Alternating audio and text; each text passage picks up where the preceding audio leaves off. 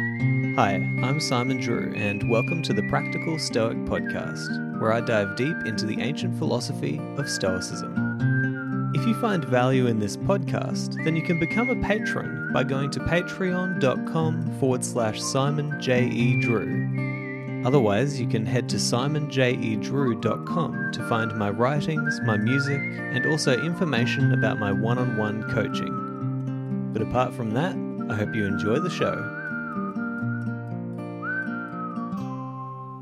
Hello and welcome to another episode of the Practical Stoic podcast. Now, if you remember, a few weeks ago I had Catherine Koromilas on the show, and one of the things that we discussed was this upcoming Stoicon X Women, which is happening this coming weekend on the 5th of June, British time. Now, today on the show I have an interview with another one of the head organisers of Stoicon X Women, the wonderful Brittany Polat. Now, if you're unaware of Brittany's work, I'll give you a little bit of a background to her. So, Brittany Polat is the author of Tranquility Parenting, a guide to staying calm, mindful, and engaged. She holds a PhD in applied linguistics, but currently researches and writes about Stoic psychology and philosophy. Brittany's latest project is called Living in Agreement, where she applies her lifelong interest in human nature to the discourse and practice of inner excellence. And in the show notes, you can find links to everywhere that you can find Brittany online. So again, before we jump into the episode, I do want to encourage you, if you haven't already checked it out, go to pathstoflourishing.org. There is a link in the show notes, and you can find out heaps more about this Stoicon X Women coming up on the 5th of June this weekend, British time.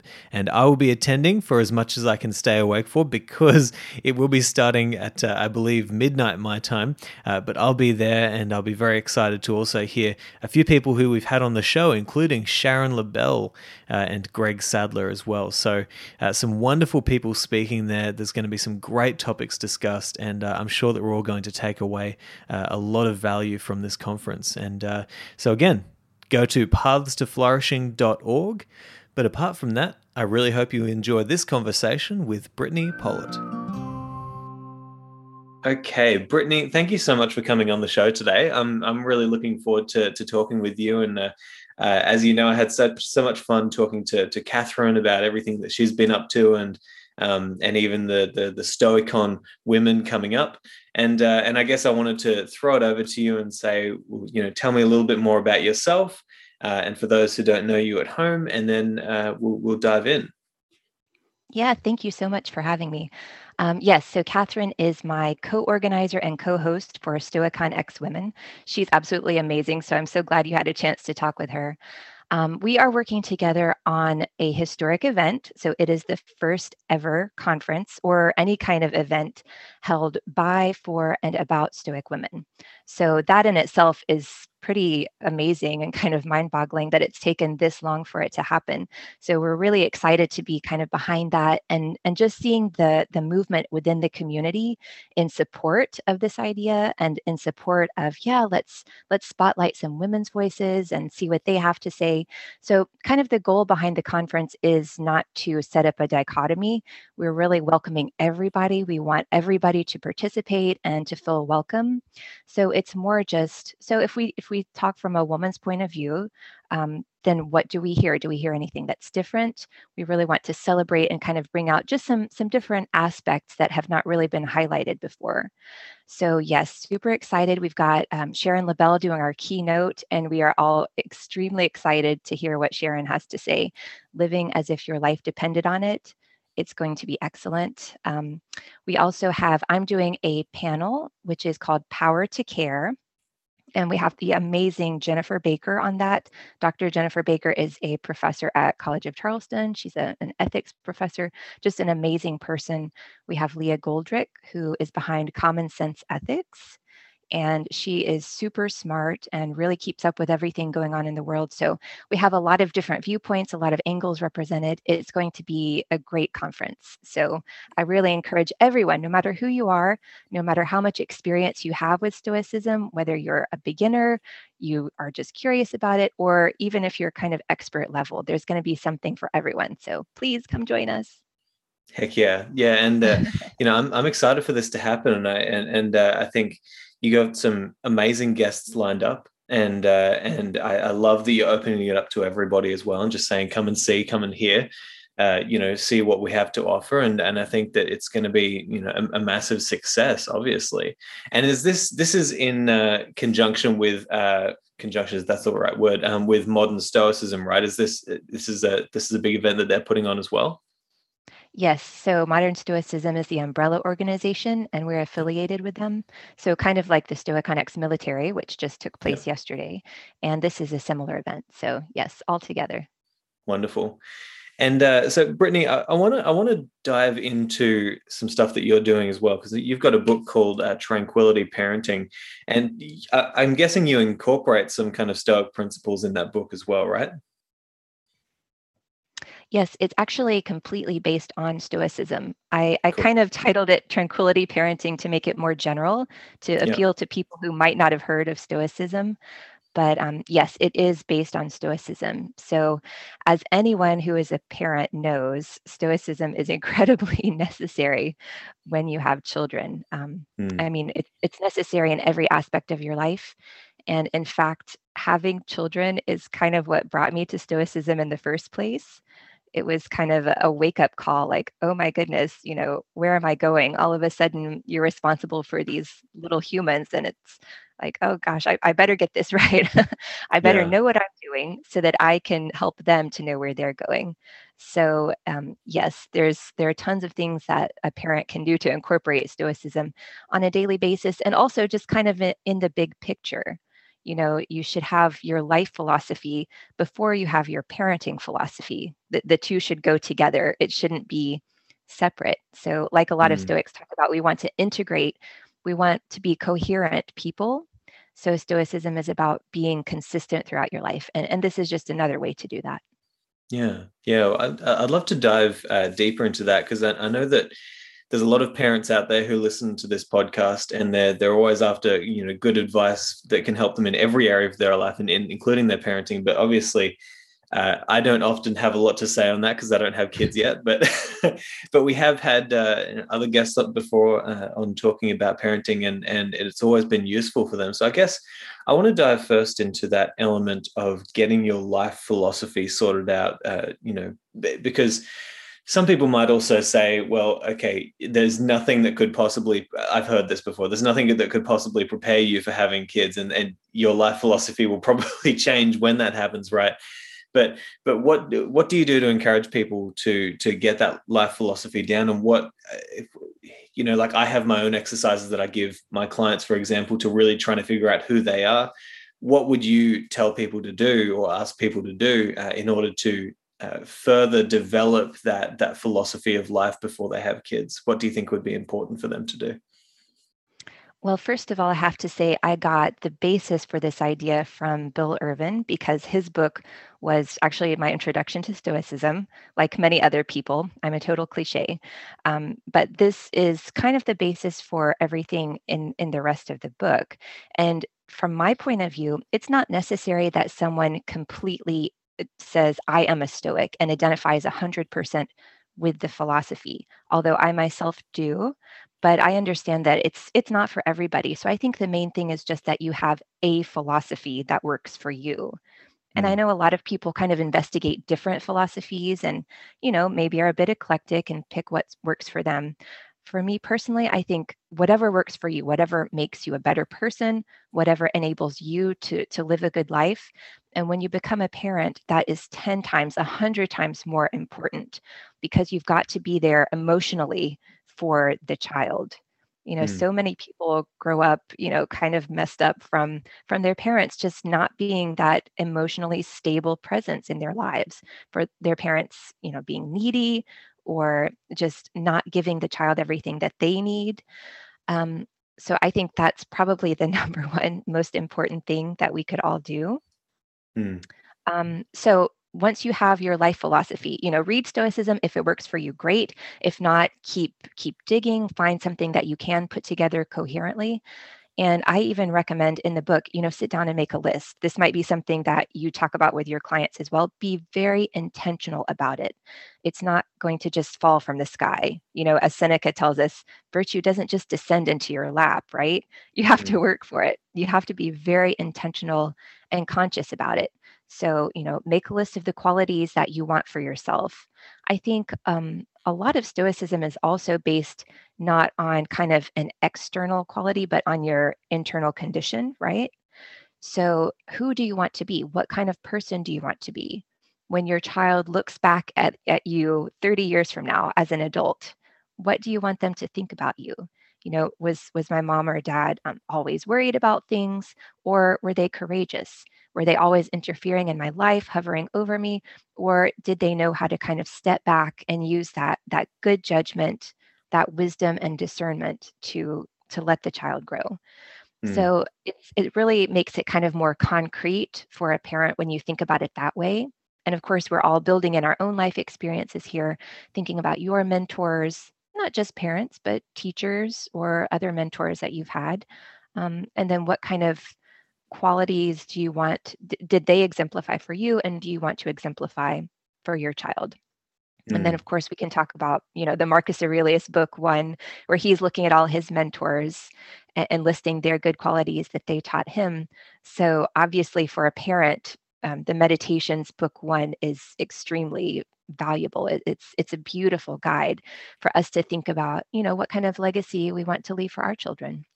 Yeah, yeah. That it's funny that you mentioned that, because that's the first thing that, any client that comes to me, the first thing that I get them to do is this personal philosophy exercise. And the first thing I'll get them to do before they even do that is to go and read book one, Meditations, and just think, at least spend some time meditating on who are the people in your own life who you admire. And that's actually a conversation in itself, because there's something really strange about the human capacity to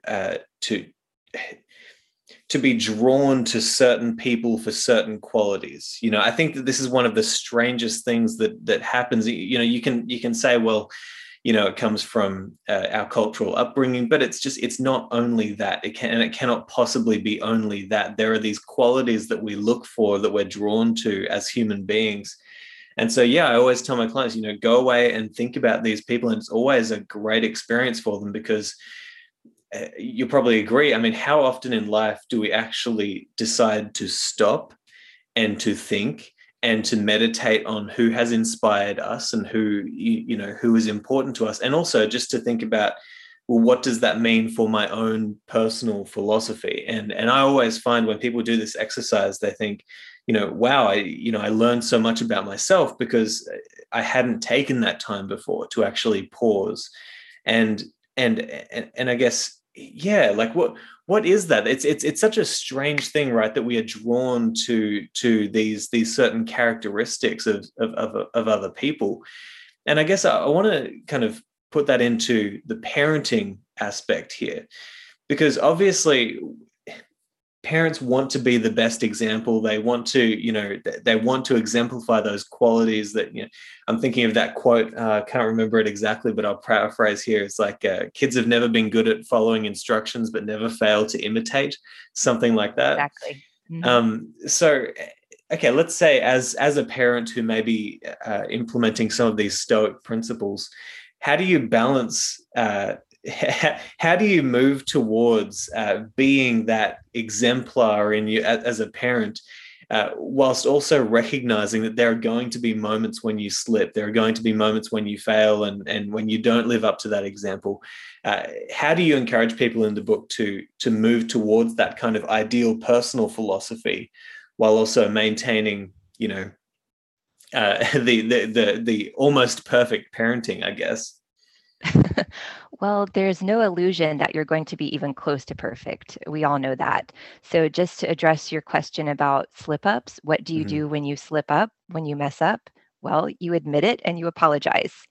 Everybody has to do it. I do it when I mess up. But even that is setting an example for your children of the kind of person to be. So even that makes you a role model in a way, because none Mm. of us expect our children to be perfect either, right? So you're showing them how to deal with relationships. You don't brush it under the carpet, you face it honestly, you acknowledge it, and you talk to the other person about it and you say, I'm sorry. So developing that ability both in yourself and then in your child, even that in itself is a role model action there. So we have to teach our children to deal with the reality that they're not perfect, we're not perfect, the world is not perfect. So this is one of the most important things we can do.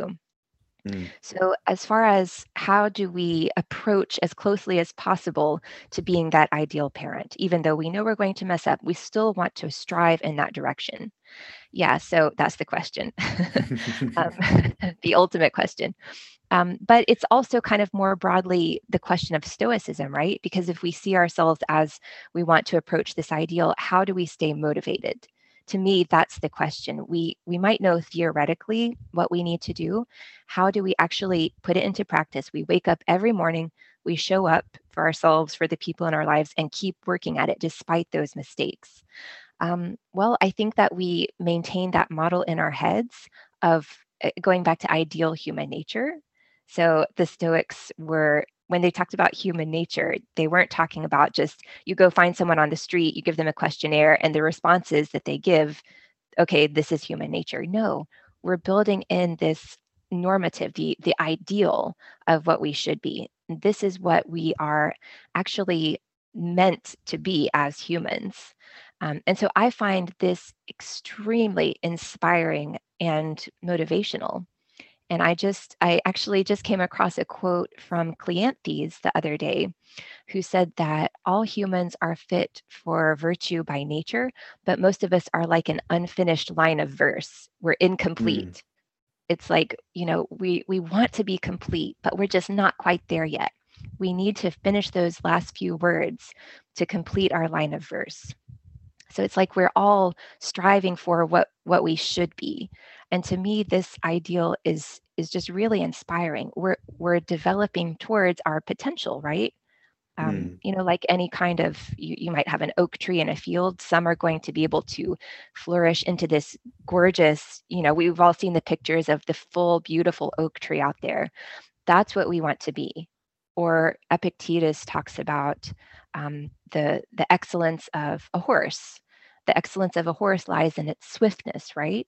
So this is what we want to be. The horse is excellent when it's swift. A human is excellent when we're wise, we're Mm. self-controlled, we're just, we're courageous. So the virtues are actually, this is what we're meant to be. It's our purpose. This is how we find our meaning. Yeah. And so to me, this keeps me going every day to keep on working, to be that person for myself, also for my children, for the other people in my life as well, the community. So to me, this motivation is the secret. It's the key, the secret sauce. Yeah.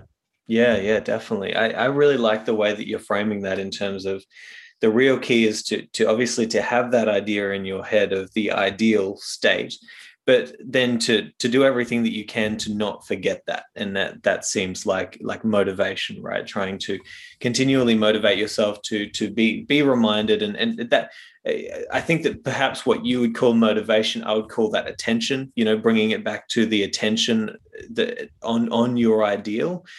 And I've often thought about this and talked about this with a lot of people, this idea that it's almost as if you really pay attention to life, it's almost as if we're all dreaming here, and that we need to wake up every so often, right? And we need to actually bring our attention back and say, okay, what am I doing here? How do I feel? What am I aiming towards? What would be good for me right now? What would be good for the people around me right now? Because so often we can just go into that kind of default mode, right, and just go into autopilot. And you might wake up every couple of hours and think, oh, okay, look what I'm doing. But well, maybe this is just me. Maybe I've turned insane. But it certainly seems like that. And yeah, this attention, and there's something that you said there as well as this. Well, I guess it's the whole theme. It is very strange that we as humans are constantly trying to aim at a higher ideal, right? And there's something about the ideal or the sage that is always just a couple of steps in front of us, kind of pulling us forward. And this is why I often think that these kinds of conversations about Stoicism very quickly go in the theological direction. And I actually love that. I think it's very necessary for us to be talking on deeper and deeper levels about deeper and deeper questions of life. And you said there, we are meant to be a certain, we are meant to be striving towards an ideal, and this is the exact kind of language that I would have heard growing up in church, which is you are ordained, preordained to be great, and to bring something to the table. And I actually I don't really lean away from that kind of deeper theological language about what our true purpose is as human beings, because you could say, and I might throw it over to you after this in terms of your opinion about this, but I know that I've heard a lot of people talk about this in Stoicism, and I know it is a kind of theme in Stoicism, which is that to lose that attention to the ideal and to not strive to have understanding and a knowledge of your purpose as a human being is to almost remove yourself from the human tribe. If you were to just skate through life and just think, who cares? There's something kind of inhuman about that, because you look around and you see that everybody is trying to move towards something if you really pay attention closely. I don't know, but I want to throw it over to you there. How important is it, maybe to you personally, to and what has the effect been so far in your life of conceptualizing that ideal and then really trying to move towards it in your life? Yes. Well, you said that everyone is trying to skate towards something in life, and Mm, we see this all the time. This is actually one thing that convinced me, just based on my experience of the world and my interactions with other people. This is what convinced me that Stoicism is right, is because everybody out there is seeking something, right? Most people are seeking money, social status, wealth, power, whatever it is, those external things. And Stoicism says, no, no, no, let's turn this around. Those things will never make you happy. That's not what you as a person are meant to do. So let's find what we really, as humans, are meant to seek. And so I think the whole Stoic conception of virtue is that answering that question: what are we meant to seek? What are we meant to be? We know that chasing after money is never going to make us happy. So what will? So it's just kind of turning the question around. And of course, the Stoics were famous for their paradoxes and making things counterintuitive. And this is why. It's because they say that we are all meant to do this by nature, but we get confused because of the teachings of our associates and the persuasiveness of impressions and opinions, is what Chrysippus said. So mm, we kind of misinterpret what's going on, and that misinterpretation or what other people around us are doing makes us think that the right thing to do is seek these externals, when in reality it's not. So I do agree with you that I wouldn't call it, for me personally, this is not a theological quest, mm, but spiritual. Yes, spiritual in terms of, what is the meaning of life, that mm, can't phrase. And no serious philosopher likes to talk about the meaning of life, because it seems like such a ridiculous and childish question. mm. But I really think that that's part of the quote unquote spiritual malaise that's afflicting Western society these days, is because nobody thinks that's an important question. It Mm. is, in fact, vital for us to have that meaning guiding our lives. And with the decline of traditional religion, traditional social structures are breaking down, and in some ways that's really good. But we have to have something. We have to have something guiding us to make sense of our lives. Yeah. So I think this is where Stoicism really steps in and steps up to the plate and gives us that structure, that order, that meaning for us to kind of organize our lives around. Yeah, yeah, absolutely. And do you have any I know a lot of people say in Stoicism combine it with say their Christianity or their Islam or any other number of I guess communities that they belong to. Do you pair your Stoicism with anything else, or is it are you on this Stoic journey 100%? I'm pretty hardcore Stoic. Yeah, I'm agnostic, so I don't belong to any other faith community. Mm, Um, but I actually rely a lot on kind of anthropological or psychological evidence to inform what I'm doing, because in this day and age, we just have so much information. We have so much Mm, more that we know about the world and about human nature than the ancient Stoics had access to. And why not use it? When you look at earlier, you were mentioning that as humans, we seem to be drawn to certain people who exemplify certain traits and characteristics. And I don't think you're insane. And I don't think that's an accident. I think that's part of our evolutionary heritage. mm, Human nature. I mean, if you think about going back 100,000 years, what did humans look like? Well, we lived together in small groups, and it was vital that we cooperate with each other, that we put the good of the community above our own selfish interests, that we be able to trust other people and work with them. So, to me, when you look at the cultures around the world, when you look at the wisdom traditions that have developed around the world, this is what it's all pointing to, you know? mm. So I don't think that's a coincidence. Yeah, yeah, definitely. The idea of the sage, even thinking about, recently I've been really diving into Seneca, and so much of what he talks about is aimed at him trying to discover the true nature of the sage, right? And uh, I, I guess I want to. I'm actually going to bring it back because I want to dive a little bit deeper into your book, and I guess I was wondering, could you give me some other principles or tactics or tools that people can use in their parenting that you've kind of taken from Stoicism that can really help them to become better parents and do a better job of parenting? Sure. Well, of course, there are lots of specific tactics that you can use, but in a lot of cases, I find myself saying, well, you just need to apply this one principle in 99 different ways. And Mm, so, one thing is that when you're working with your children, you want to teach them uh, general principles instead of specific things. You don't want to sit on top of your child and say, okay, now put on your pants, now put on your shirt, now brush your teeth. You want to be able to teach them to be self sufficient.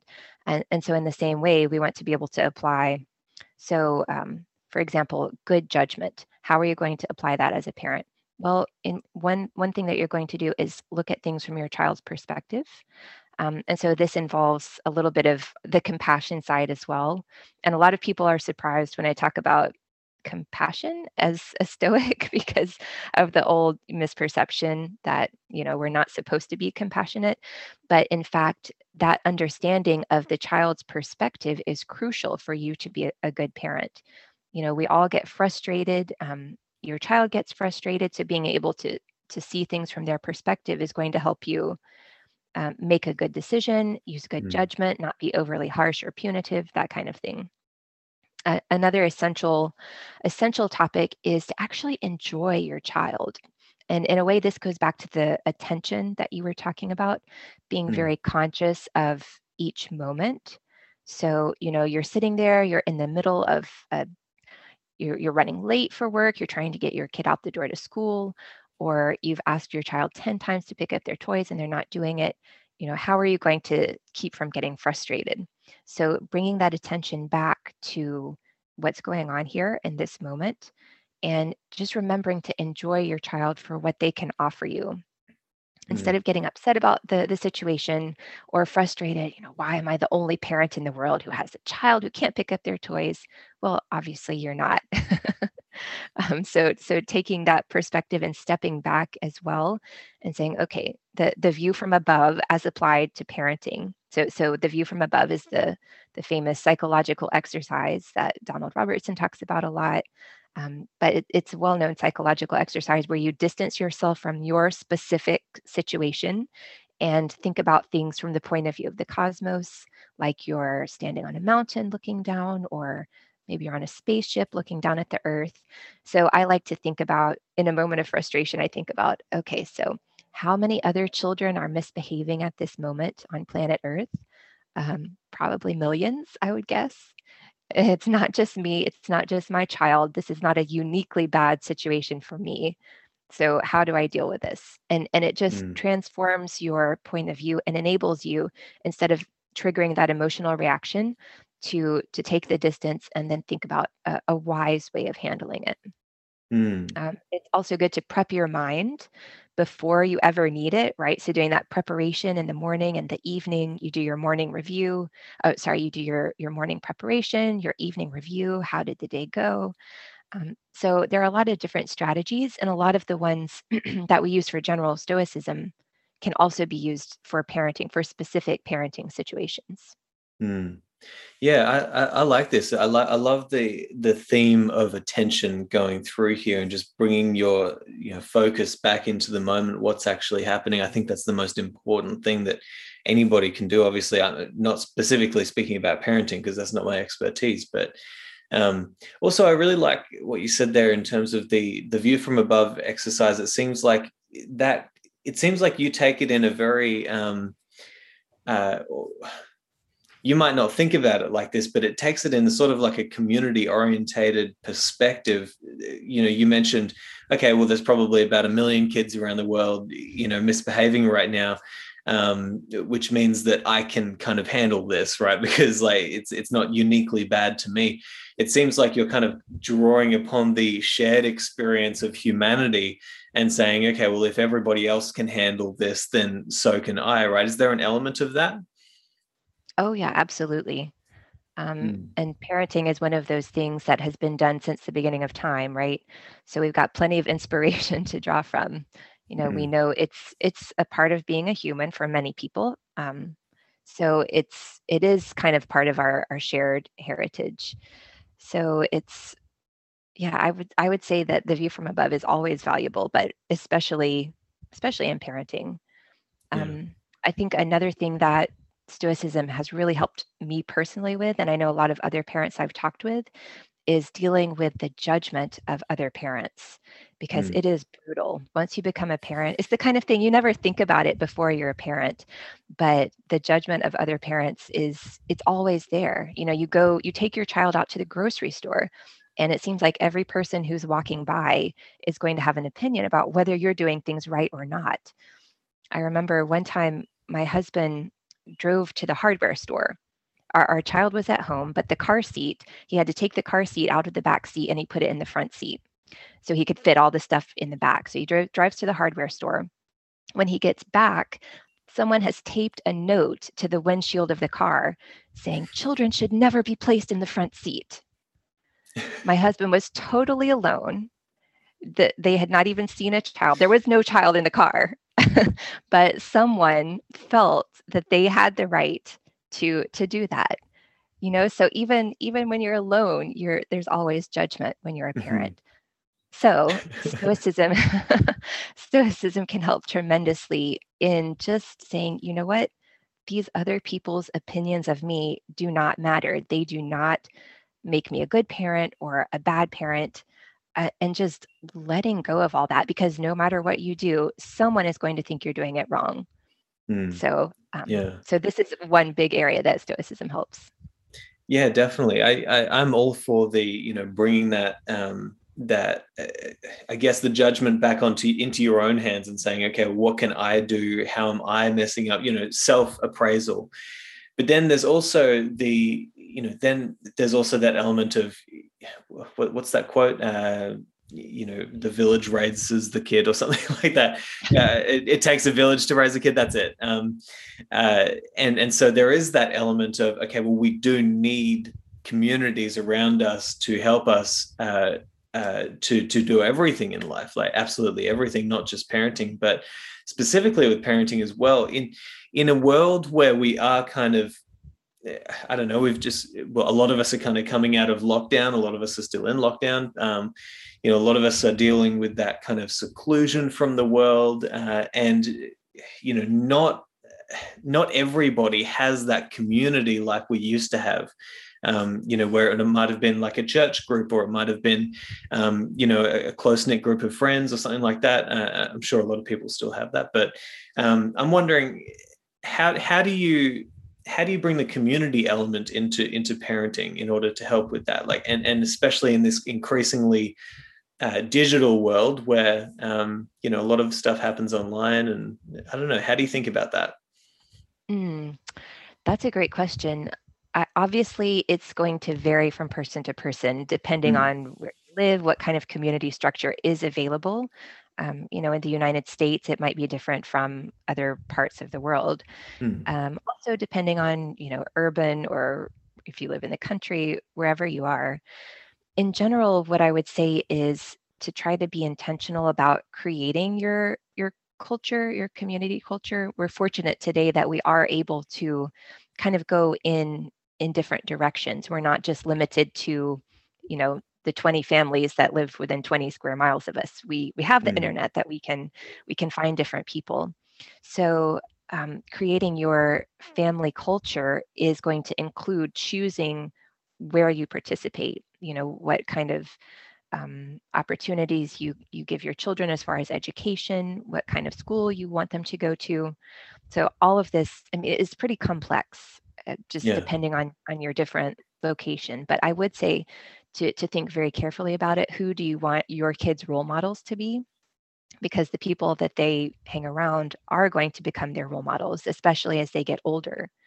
And we Mm. don't always have a choice about that, but we do have some control over it. So this is the difficulty of parenting, right? We don't control our children, but we do have some control over the environment they grow up in, the kind of the direction of their lives. So I think this is why parenting is so difficult, because there's that ambiguity, control but not control. And Stoicism can help us resolve this by saying, nope, you don't control your kid, but you do have responsibility for them. So what Yeah. can we do within that, within those parameters to set things up in a way that's going to favor their development? Yeah. So, I mean, I could talk about, specific things, but I think it's just going to be different for every family unless you have specific questions about it. Yeah, yeah, no, no, I think that that's reasonable. Just being intentional with who you want your kids to be looking up to, and of course, one thing that we would add here is definitely that, as you say, you can't control your kids, and life happens, and they'll go on the directions that they want to go on. Sometimes, and there will be times, obviously, when your job is to, as you said earlier, not to be that helicopter parent, but to step back and let them do the thing that is going to bring them, understanding about life, right, and experience. But I wanted to dive into, now you have a program, a thing that you're working on called Living in Agreement, about human excellence. And obviously that has something to do with living in agreement with nature. Otherwise, I guess you wouldn't have used those words. Talk to me about what you're doing here, and I'd love to talk to you about what you see as that principle of living in agreement with nature, what that means to you. Yeah. So that is my website, livinginagreement.com. And absolutely, it is the basis of our end goal. According to Zeno, the end goal of our lives is living in agreement. So a lot of times we talk about living in agreement with nature, but it's super interesting when you go back to the primary sources. The very original formulation was just living in agreement. However, Mm. it pretty much means the same thing as living in agreement with nature and living in agreement with virtue. These are all equivalent formulations of the same thing. And that goes back to what we were discussing before about human nature, because human nature is virtue. If Mm. you think about the excellence of a person, what does it look like in any society? So here's a question for you. What is an excellent person?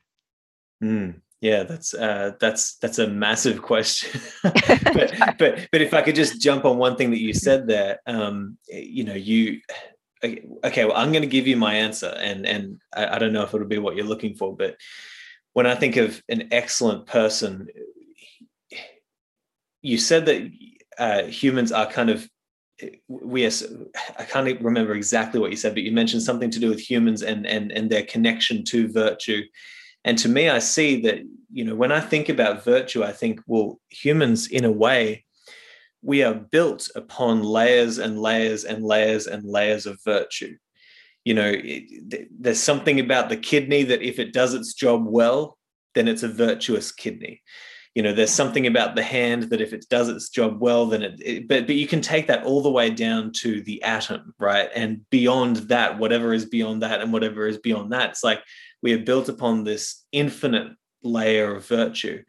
And then you also see that it's not only that, it's okay, well, I'm also in many ways the product of my culture, which is the product of multiple layers and histories and years and books and people and heroes and all this sort of stuff. And that's all virtue as well. It's like, Seneca took the time to be an excellent human being and to write down his thoughts about what it meant to be, aligned with the universe, you might say. And thanks to that virtue that he employed as a human being, that contributes to me, right?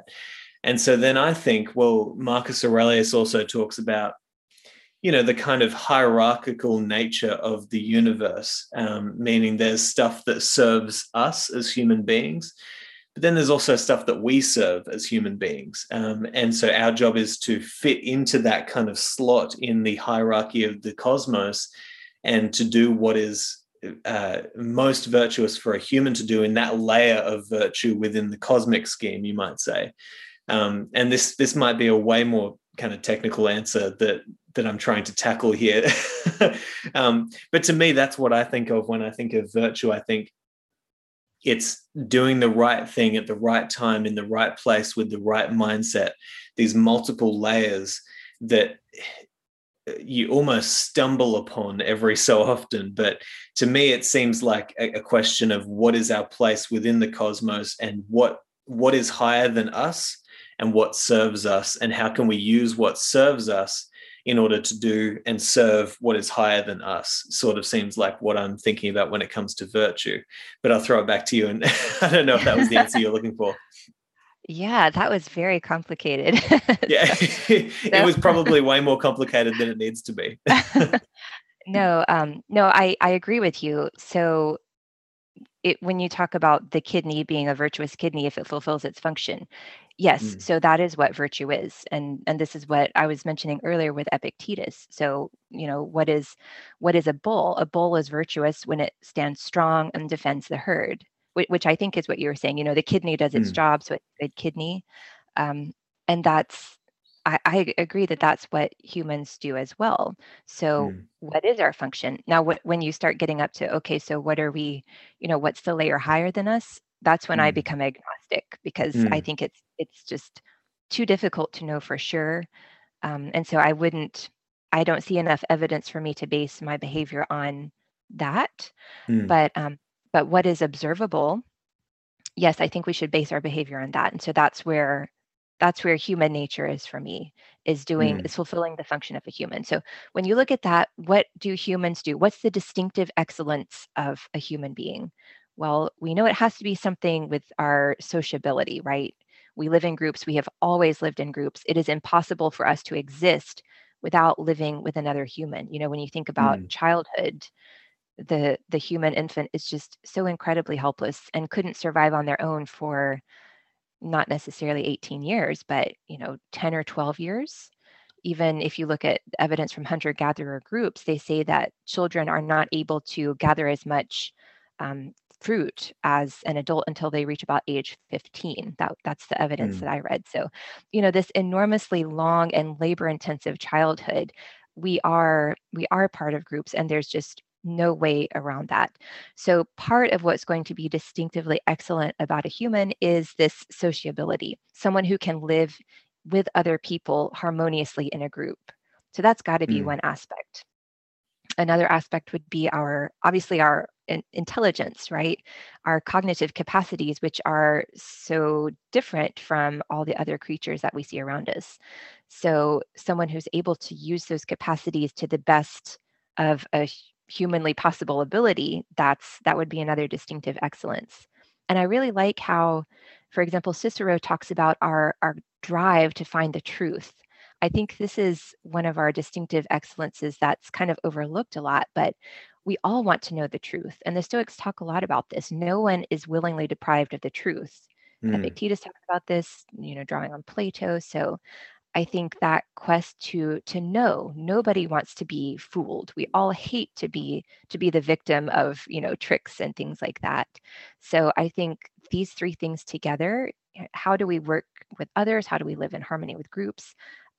how do we learn about the world? How do we use our rational capacities to be the best kind of person in these groups? And then our search for the truth. So to me, these are the excellences of a person. Yeah, yeah, absolutely. And I'm all for that kind of cosmopolitan view of the world. We are hyper connected, hyper linked with everybody around us. And so in a way, um, this could be another thing to add to that conversation of virtue, which is there's kind of when you truly realize how interconnected we are as human beings, and when you truly realize that we are such social creatures and we are interlinked with every other person really on in this world, you think, okay, well, what would happen if absolutely every human being on this planet decided to truly understand who they were, know thyself, to really get some understanding and of who they are, and how they can play their part in the scheme of the cosmos, or bring it to a more local level. How can you do your best to contribute to the human family? And how good could things get if everybody decided to try and get that knowledge? And I try not to. I'll try not to get too Pollyannish there because obviously there's also that I'm kind of with Carl Jung on these sorts of things. He talked about gaining insight into the deeper wisdom of the cosmos. Like there's these people who come along, and he calls them the mourners of morality, right? Who will kind of scoff at every deviation from their perfect ideal world. So I don't want to be an idealist, right? Because everybody contributes to what's happening here, even the people who, to an extent, even the people who do wrong contribute in some strange way. But nonetheless, what I would say is that yes, we need to find that community drive to pull ourselves forward into contributing in a way that we can. And there's also something about this idea of living in agreement with nature and excellence as a human being. There's something about really trying to understand what it is that you can contribute, or how you could best contribute, you individually. And when I think about this, I think, okay, like I could take a kind of like a desk accounting job if that was where I found myself, but that I would die internally after a few weeks, because that is so far from how I naturally want to contribute to the community. But it's not even it's not even want to. Some people are fortunate enough to find themselves in their lives in a place where what they are doing with their life and how they are contributing is the only thing that they know how to do well, really well, because it's who they truly are. And I'm wondering how you think that plays a role in this idea of living in agreement with nature, in terms of really discovering how you uniquely can contribute. Because it seems to me like that's the fundamental question: is who am I, and what is the thing that I can bring to the table? How do you think about that in terms of living in agreement or human excellence? Yeah, absolutely. Like everything, we have to use our judgment, and we have to use our wisdom. This Yeah. is why this is why virtue ethics in general is so challenging, because there's no, just rule that we can apply to every situation and kind of mindlessly say, okay, I'm doing the right thing. No, every situation requires your judgment. So it is extremely demanding in that way. I Mm. mean, I guess we could talk about Cicero's four personae. Is that kind of the direction you'd like to go? Where Well, Cicero is talking about. no, dive into that. Yeah, I'd like to hear about that. So I'm not an expert on Cicero by any means, but Me he has either. this. So, so that's fine. Yeah, so I might get some of the details a little bit fuzzy, but he talks about how we have the four different personae, or kind of faces of virtue within each of us. One is just our basic human nature that we kind of share with everybody, with all humans, which we've already covered thoroughly. So the next one is your distinctive characteristics of, Mm. like you were talking about. Are you outgoing? Are you kind of more reserved? What kind of special talents do you have? And so you're going to apply virtue based on who you are. And again, it takes practice, it takes experience to learn about yourself and what would be right for you. But it's definitely a consideration. That is part of virtue, is using your judgment to implement your talents in the right way. You're not supposed to, take that accounting job and just suffer for 30 years sitting behind the desk. No, nobody wants that. That wouldn't really be virtuous unless you literally absolutely had no other choice. In Mm. which case, then it probably would be virtuous. But if you Mm. have other options, then by all means, Mm. you should Or take if those other that's how you feel that you can contribute. Some people are absolutely excellent in that, Oh, and they yeah. should be the ones doing that job, right? Right. I was talking about you specifically Oh, yeah, since you yeah. said you would die inside. But no, Yeah. if you have the talents of an accountant, Mm. then that's perfect. That's Mm. an excellent job, way for you to contribute to society.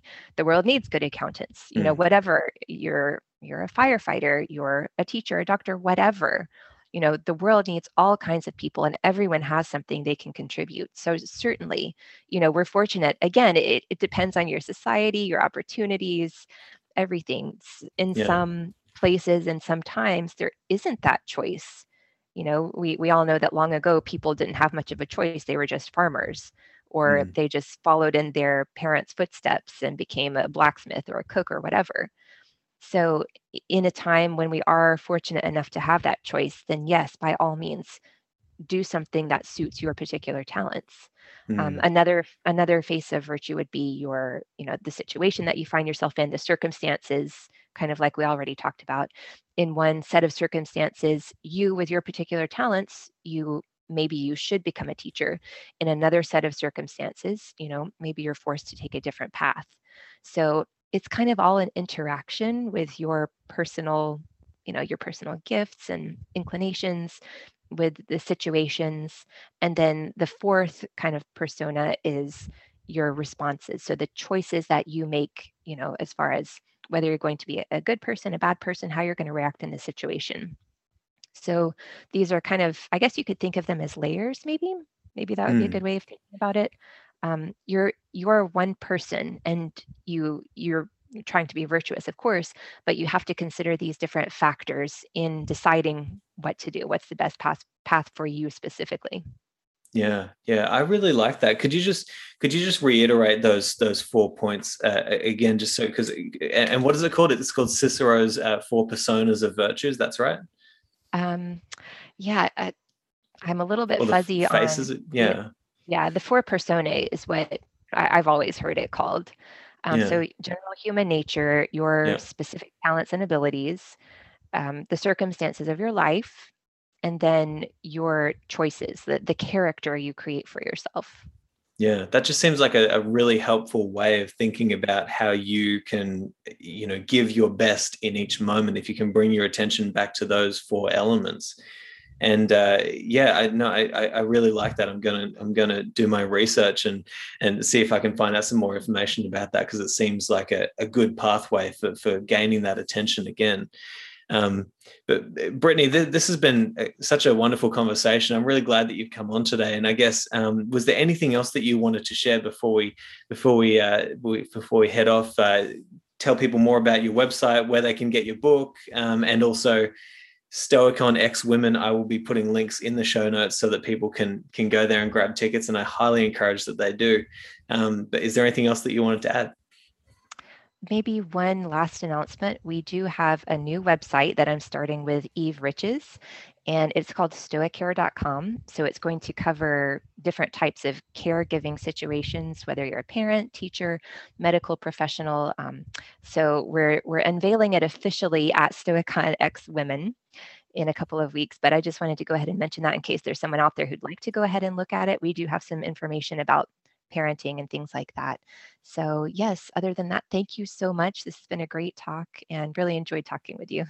Yeah, wonderful. It was so great to meet you, Brittany, and many more times to come. I'm looking forward to it. Thank you so much for listening to this episode of the Practical Stoic Podcast. Remember that you can support the show by going to patreon.com/Simon J.E. Drew. There you'll gain access to many exclusive episodes that haven't been released yet, as well as over 200 episodes recorded before 2020. If you'd like to work one-on-one with me as you move towards your ideal, then you can go to simonjedrew.com/coaching. But for now, I'll talk to you next time.